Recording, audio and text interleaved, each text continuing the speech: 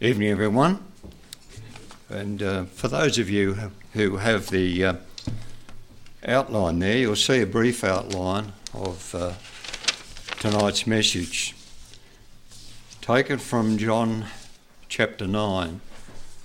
And the entire chapter deals with our Lord and Saviour's healing of the blind beggar and the consequences involved. Thank you, Tony. Consequences of that healing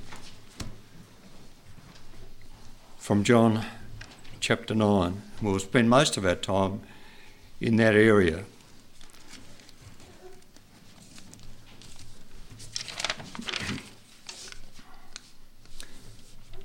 Okay, in the Genesis account of creation, in the very first words of Scripture, we see these words written. In the beginning, God made heaven and earth, and the earth was without form and void, and darkness was upon the face of the deep, and the Spirit of God moved upon the face of the waters. And God said, "Let there be light," and there was light.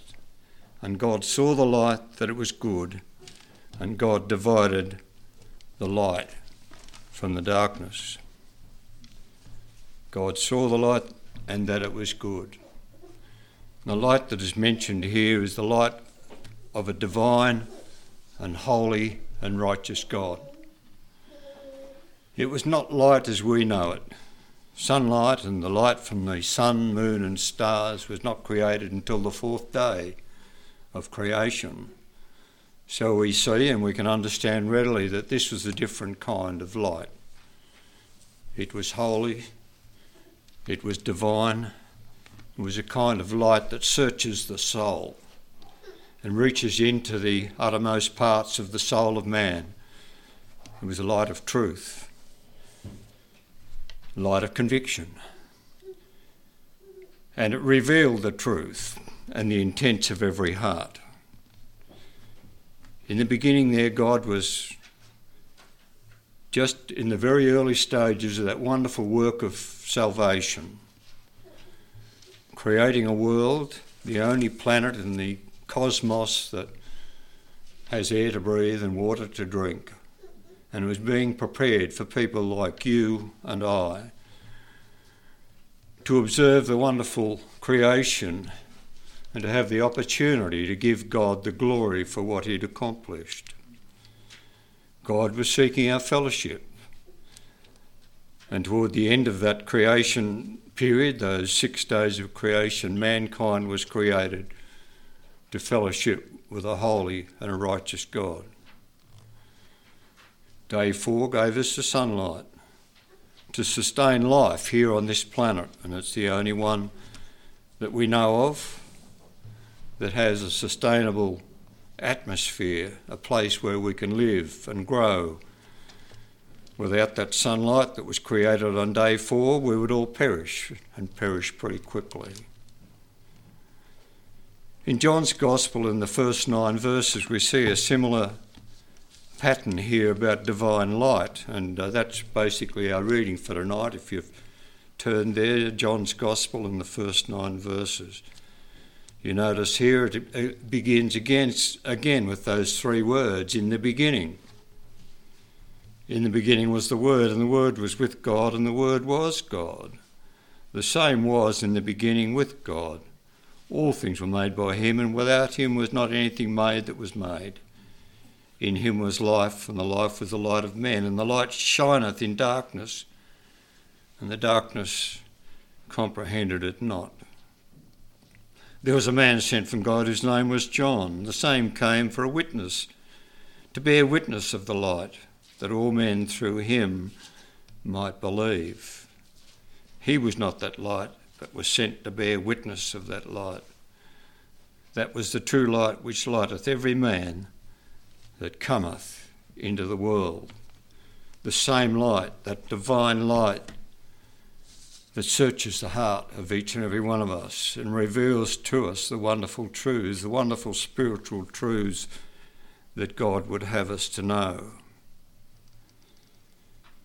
It was the same light in Acts chapter 9 that blinded Saul on the road to Damascus, changed his life and changed the lives of so many people around the world. When Paul reached out to the world with his missionary journeys and then put pen to paper, writing letters to those churches that he'd evangelised. And that light is still changing lives today.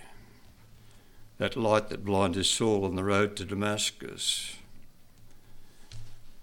brought Paul to the point where he wrote, there's many passages of scripture that talk about light, both in Old and New Testaments. If you pick up a concordance, there's a long list of mention of the light. The Apostle Paul begins in Romans, perhaps, and we've got a bit of time to turn to some of these, in Romans and chapter 13 and verse 12, the Apostle talks about putting on the armour of light. Chapter 12, for the night is fast spent, the day is at hand, and let us therefore cast off the works of darkness and let us put on the armour of light. That divine light that's been spoken of so often. Paul picks up the same or similar theme in 2 Corinthians and chapter 4. 2 Corinthians 4 and verse 4. Apostle Paul speaking there about the glorious light, the divine light that shines into the hearts of every believer, convicting us of our sinful nature and turning us, hopefully, in the direction of a holy and righteous God to seek forgiveness for our waywardness and our sin. 2 Corinthians chapter 4 and verse 4. Apostle Paul says, in whom the God of this world hath blinded the minds of them which believe not, lest the light of the glorious gospel of Christ, who is the image of God, should shine unto them. And over a little way in the book of Ephesians, a similar theme. Ephesians chapter 5 and verse 8. Paul says, but you were sometimes darkness. It doesn't say we were sometimes in darkness. It says we were darkness. And if we're honest with ourselves, we were sometimes darkness. But now are ye light in the Lord. And there the exaltation to walk in light. God is light, and in him is no darkness at all. From 1 John, from John's epistle, and verse 4, right at the very beginning of 1 John, John talks about light as opposed to darkness, walking in the light. And 1 John, that which was from the beginning, that word again, which was from the beginning, which we have heard, which we have seen with our eyes, which we have looked upon, and our hands have handled of the word of life. For the life was manifested, and we have seen it, and bear witness, and show unto you that eternal life, which was with the Father, and was manifested unto us. That which we have seen and heard declare we unto you, that ye also may have fellowship with us. And truly our fellowship is with the Father and with his Son, Jesus Christ. The glorious light of the gospel, the light of our Lord and Saviour, the divine light. No sun, moon and stars at that stage. That didn't appear until the day 4. It's a different light to the light that the genius of Albert Einstein took to unravel some of the wonderful mysteries of light that came from the sun and the moon and the stars as a wonderful gift of life from a holy and a righteous God. Took the genius of Einstein to work out that there were things called photons, tiny particles. In the early days it was believed that rays, long beams of light shone from their source, whether it be the sun or the moon and the stars, like a railway line that you could travel along, but it's not like that. Photons that Albert Einstein uncovered travelling at that mind-boggling speed, the wonders of creation. In John in chapter 9, in our passage, we begin there with the story of the blind man healed.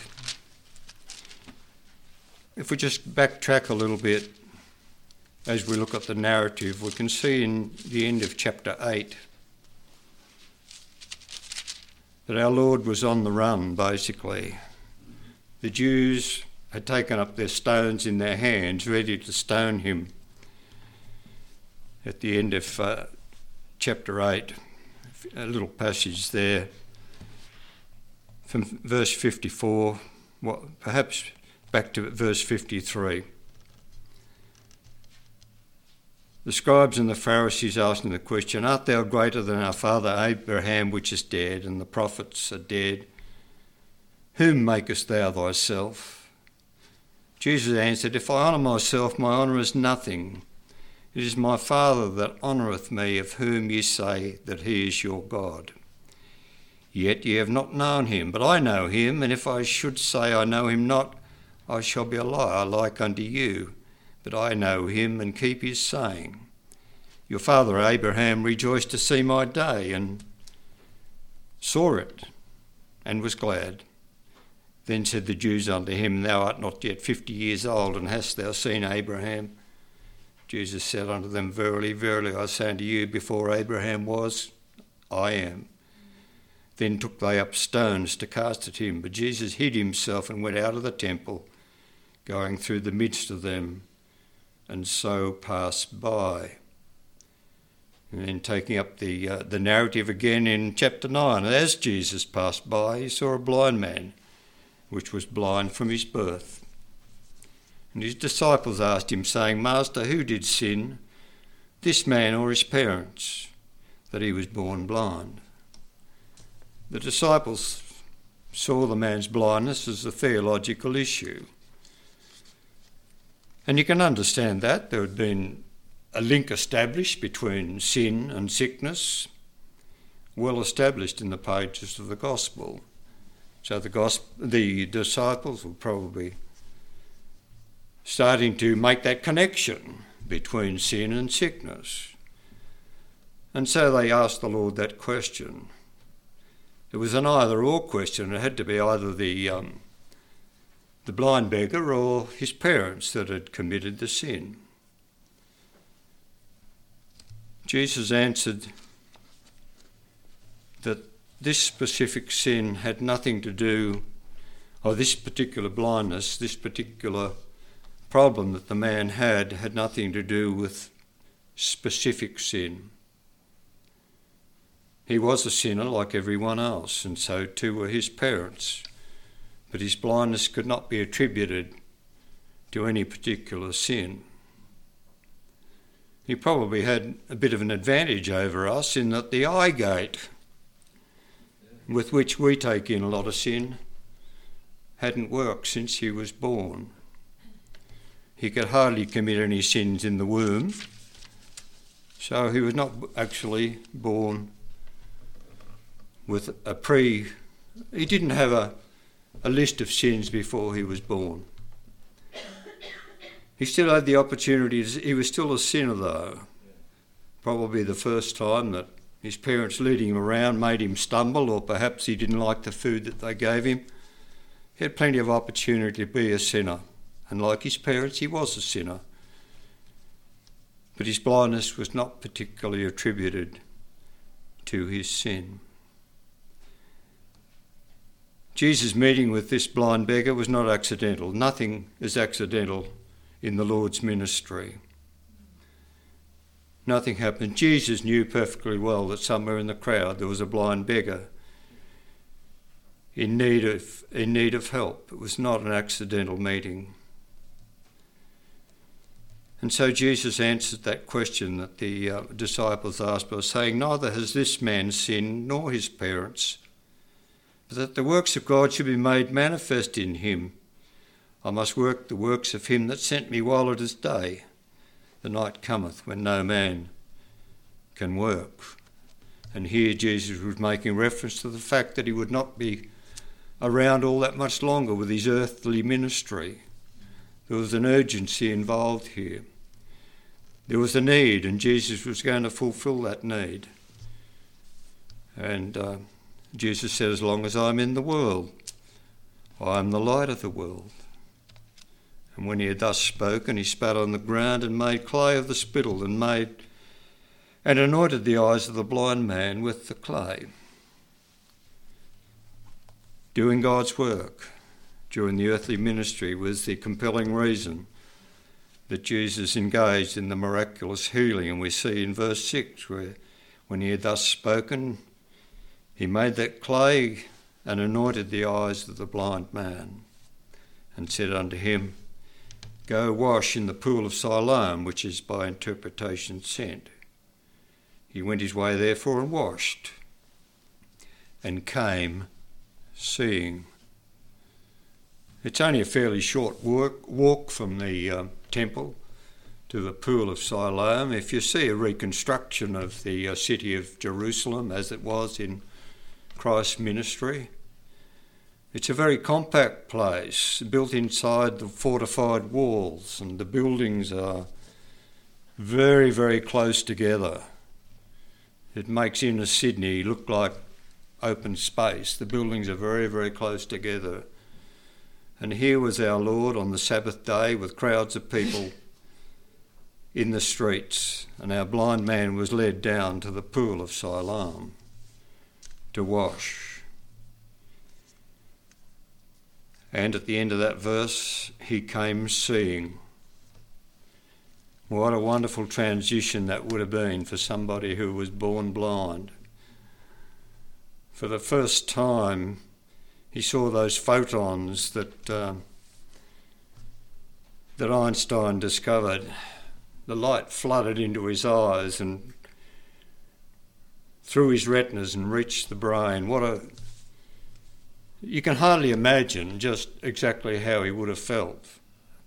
An adult male seeing for the first time, seeing the sky and the trees and this crowd that gathered around, seeing his parents' faces for the first time. What a wonderful transition had taken place in his life. The miraculous healing. And then we start to see the controversy that was involved in the healing of the blind beggar. Continuing with the narrative in verse 8, where it says, The neighbours, therefore, and they which before had seen him, that he was blind, said, Is not this he that sat and begged? Question mark after that verse. Obviously there was some doubt in some people's minds as to whether or not this was the same man. And there was probably some doubt as to whether he looked the same. The man now had clear eyes and a clear eyesight. He was able to see for the first time in his life, and I'd suggest that he didn't quite look the same either. And then others said in verse 9, This is he. He is like him. And then he answered and settled the issue for them, and he said, I am he. I am he. He settled the identity crisis that the neighbours had presented to him. Then in verse 10 he says, Therefore they say unto him, How were thine eyes opened? He answered in verse 11 and said, A man that is called Jesus made clay and anointed mine eyes and said unto me, Go to the pool of Siloam and wash. And I went and washed, and I received sight. Then said they unto him, Where is he? He said, I know not. Then in verse 13 they brought him to the Pharisees, and the Inquisition really started in verses 13 and 14 through to verse 16. They brought him to the Pharisees that were aforetime. He that were aforetime, rather, that was blind. It was the Sabbath day when Jesus made clay and opened his eyes. Then again the Pharisees also asked him how that he'd received his sight. He said unto them, He put clay upon mine eyes, and I washed, and do see. Pretty simple process. Somebody led him down to the pool of Siloam and probably helped him climb in. The pool of Siloam was not just a pool of water on the ground, it was a proper pool with stone sides, rectangular in shape, and probably held maybe a metre of water, something like that. It was a properly constructed pool, and someone had sent him down, helped him to go down there. He washed and received his sight. Pretty simple process. Therefore, says some of the Pharisees, this man is not of God because he keepeth not the Sabbath day. Others said, how can a man that is a sinner do such miracles? And there was a division among them. Do you think the man cared much that it was the Sabbath day? I don't think so. He'd received his sight. He probably couldn't care less what day it was. He was once blind and now he could see. The man named Jesus had given him sight. The marvellous healing. Doing God's work, during the earthly ministry was right on the top of our Lord and Saviour's agenda. But the Inquisition continued in verse 17 where we say, they say unto the blind man again for the second time, what sayest thou of him that he hath opened thine eyes? And he answered and said, he is a prophet. And you can just imagine how well that went down. He is a prophet.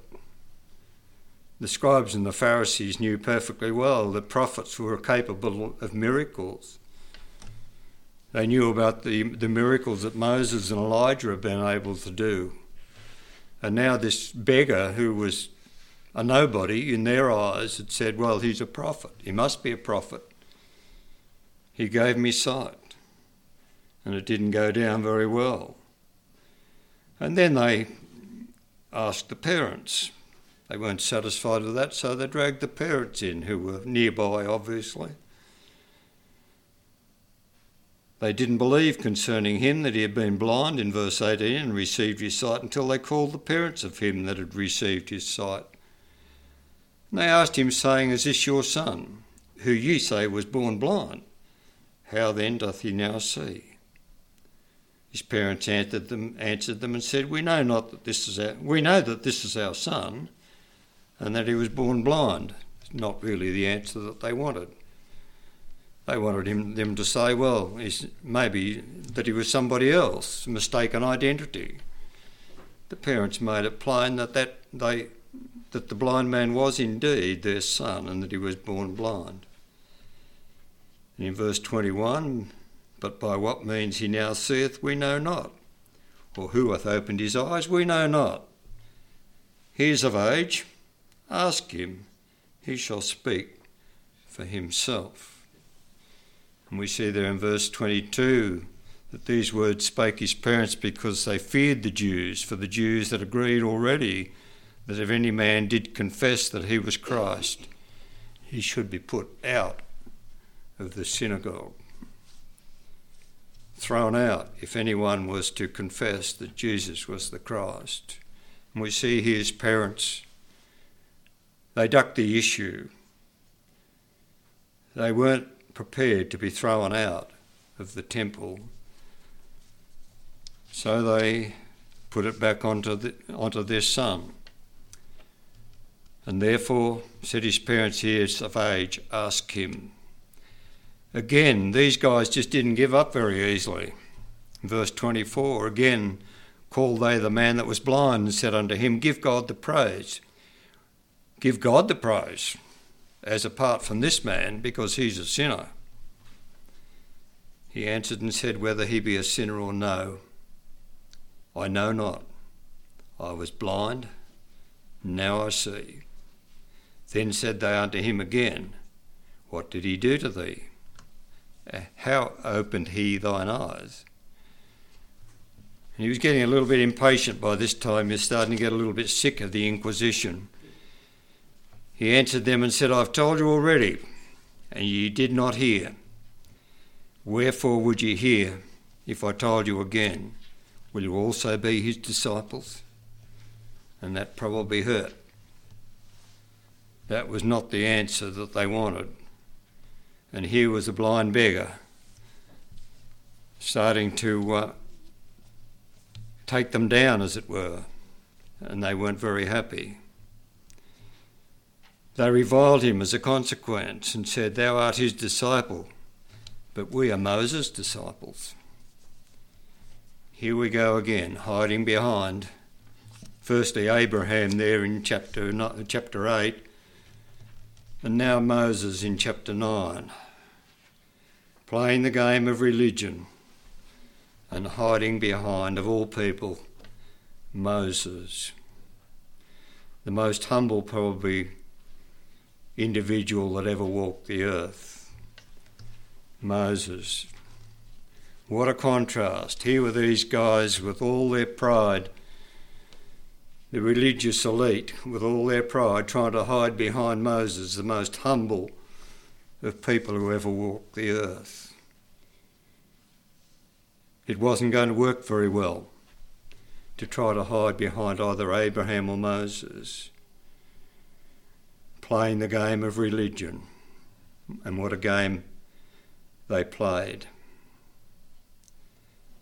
And as we move on in the passage here from verses 30 and right through to verse 33, we see here, "The man answered and said unto them, Why, herein is a marvellous thing that ye know not from whence it is."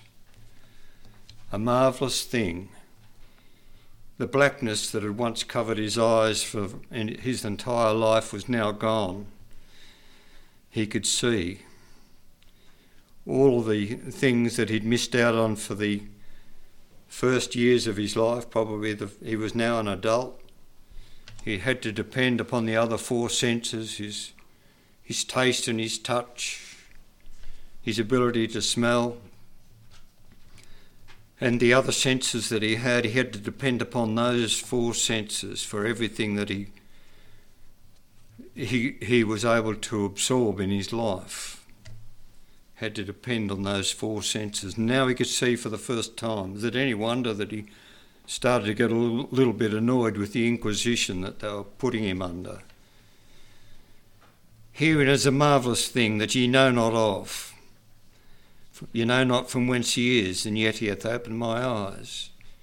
Now we know that God heareth not sinners, but if any man be a worshipper of God, and doeth his will, him he heareth. They didn't want to hear that either. In verse 32, "Since the world began, was it not heard that any man opened the eyes of one that was born blind?" Just not possible since the beginning of the world to open the eyes of one that was born blind. God and God only could do that sort of a miracle. They didn't like hearing that either. They answered in verse 34 and said, "Thou wast altogether born in sins, and dost thou teach us?" And they cast him out. They'd had enough. They got rid of him. Playing the game of religion now wasn't working all that well for them. They cast him out. They'd been blindsided by a beggar who was a nobody compared to them. They had status. They had the law to defend. And they've been blindsided by a beggar. A few of you here, I think, follow the AFL. I won't ask you what team you follow. But being blindsided is an expression that they use in team games. Just when you set up your defence, you set up a big zone defence, you've got all your defenders in their right places. You set up all this defence, just as these guys did with the defence trying to hide behind Moses, but they've been blindsided by this guy. those of you who follow the AFL, you probably say this guy was the Eddie Betts of the beggars. He blindsided them. They were trying to play the trump card by invoking the name of Moses, but that didn't work. Jesus heard that they'd cast him out, and when he had found him, he said unto him, Dost thou believe on the Son of God? He answered and said, Who is he, Lord, that I might believe on him? And Jesus said unto him, Thou hast seen him, and it is he that talketh with thee. And he said, Lord, I believe, and he worshipped him. And Jesus said, For judgment I am come into this world, that they which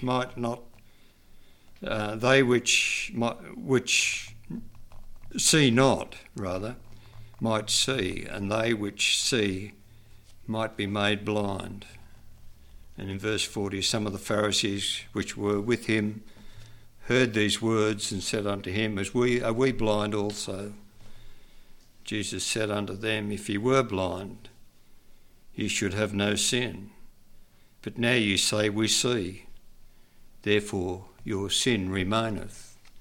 In that verse, Jesus is saying, well, you would have been better off to be blind and spiritually have the spiritual light shine in your eyes rather than be what you are. You've missed out on the light divine. You've missed out on seeing. You've missed out on saving and keeping. And that is what that divine light does. In verses 40 and 41, we can see there the problem that they had. Blind man's bluff and playing with religion. Playing the religious snakes and ladders game. They thought that they were at the top of the board. We probably all played snakes and ladders. You roll the dice and up the board you go. They played the religious game and they'd gone to the top of the ladder. They'd said the right words and they knew the right people and they'd elevated themselves to the top level. Up the ladder they went. Still happening today, isn't it? Up the ladder you go, up the ecclesiastical ladder if you say the right words and know the right people. And you get a fancy title to go with it. You can be, I made a little list here, you can be a prelate. Okay, you can be an archbishop, you can be an archdeacon, you can be a moderator, you can be a priest, you can be a monsignor. And so the list goes on. You can be a pontiff even. You can be a father, a brother, a mother. But be careful. Going up the ecclesiastical ladder. You can wear the robe. You can carry a staff and pretend that you're the shepherd of the sheep. You can swing the censer full of incense. You can do all those things and have all those trappings. And we saw a bit of television footage in recent times of someone swinging the censer and carrying the staff, pretending to be the good shepherd of the sheep. He's in jail now and probably stay there for quite a while. Ecclesiastical nonsense, the nonsense of religion. It's all about them. It's not about the flock, not about the lost sheep. It's all about them. And they've got a message that says, don't worry too much about the Bible. We'll take care of it all. After all, we don't want to upset anybody. We don't want to upset the apple cart. We don't want to talk too much about sin. The divine light of truth and grace still shines. The light that John talked about here, talked about in Genesis 1, talked about here in John chapter 10, talked about by the Apostle Paul in the epistles, talked about by John in Revelation, end of Revelation in chapter 22, I think, of Revelation, talked about that light where we don't need a sun anymore. We know that men prefer darkness rather than light, but that divine light still shines. In this world, Satan has convinced the people on that ecclesiastical ladder that there was no, and a lot of other people as well, that there's no God. And evolution is the proof of it. That God's word is a fairy tale. The new religion's got many players. Many of them that say there is no God. No accountability as a consequence. And there's all sorts of evidence out there. One of the major pieces of evidence is the religion of evolution. It's out there everywhere, taught in our schools and it's taught in our universities. No one, it seems, has the courage to come out and talk about the wonderful creation of a holy and a righteous God when the light shined upon the earth when it had no form and void. And later on, the glorious light of the gospel was shining for each and every believer. And our Lord and Saviour, whom John the Baptist talked about as the light that was coming. Nobody, it seems, is taking all that very seriously in this day and age. And the evolutionists, how much damage have they done? And I was reading recently some of the work by Dr. Ralph Matthews, who'll be familiar there to Graham and Margaret from Condell Park. In one of his articles he wrote these words, and we'll do it a phrase at a time and to give us time to think about it. Evolution has destroyed the souls of millions and will continue to do so whenever it is promoted, unanswered. It replaces hope with despair, truth with error, light with darkness, which is close to our theme, life with death. It destroys the image of God in man from the book of Genesis, where God said, "Let us make man in our image." It destroys the image of God in man and degrades man to the same level as animals. It justifies all human conduct in terms of the law of the jungle and survival of the fittest. It seeks to expunge all laws based on God's laws. We can relate to that. We can relate probably to all of this if we're aware of what's going on in our society today. It seeks to expunge all laws based on God's laws and replace them with something else. And to proliferate man-centred legal opinions. It has been used to justify the murder of millions in terms of racial cleansing and accelerating the evolution of man. Been used to justify the murder of millions in terms of racial cleansing and accelerating the evolution of man. Racial cleansing been around for a long time. Way back in the book of Daniel, remember the Chaldeans trying to do a bit of racial cleansing, capturing the most brilliant and the most promising of the young Jewish men and putting them into Nebuchadnezzar's castle to become Chaldeans, to cleanse them up, to get rid of their Jewish heritage and to replace it with something else. A bit of racial cleansing still going on today. Nothing affects, and Dr. Matthews finishes with these words, nothing affects the life we live more than what we believe. If we allow the glorious light of the gospel to shine, what a wonderful blessing that will be. We will see clearly the wonderful love that God has for us, the glorious inheritance that is waiting for all of those who remain faithful to the end. God has revealed himself so clearly in the pages of his word. and through our Lord and Saviour Jesus Christ, who is the light of the world. We know that men preferred darkness rather than light because their deeds were evil.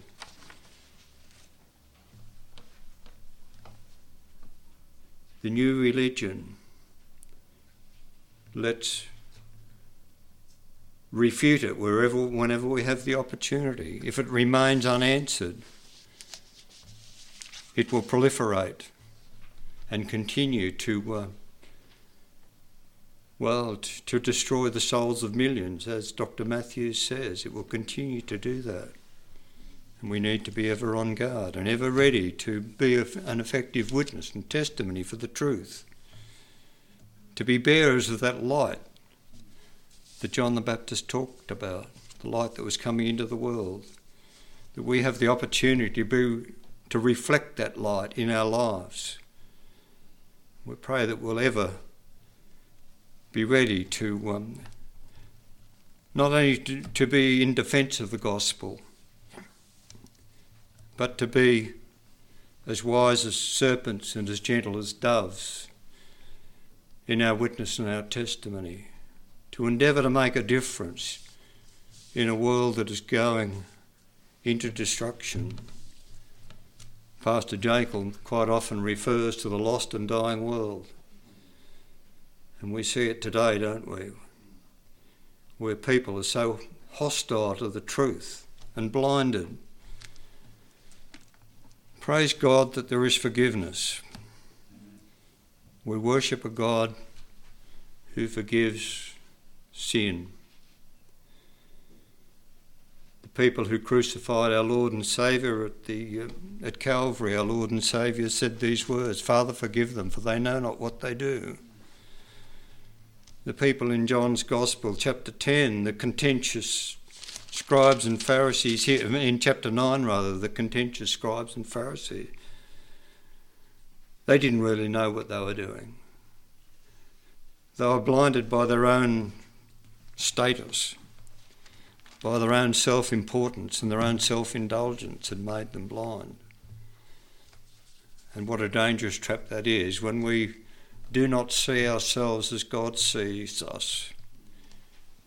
What a trap we can fall into. But praise God, there is forgiveness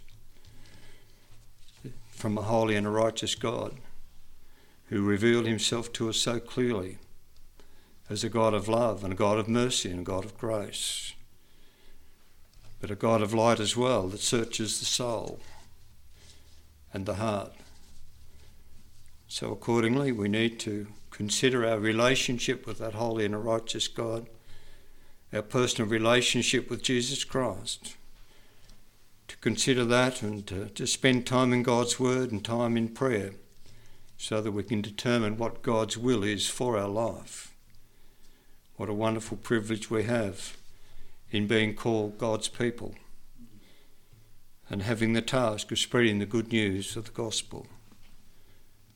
And I pray that in the week to come that we might be about God's business, and that accordingly, as God has promised, there is a reward for faithfulness that will be given to each and every faithful follower of our Lord and Saviour in his time. And what a wonderful thing that is to look forward to. The day of God's kingdom is coming, and probably coming pretty soon. And so accordingly it is urgent that we be about God's business each and every day. Take every opportunity to spread the good news of the gospel.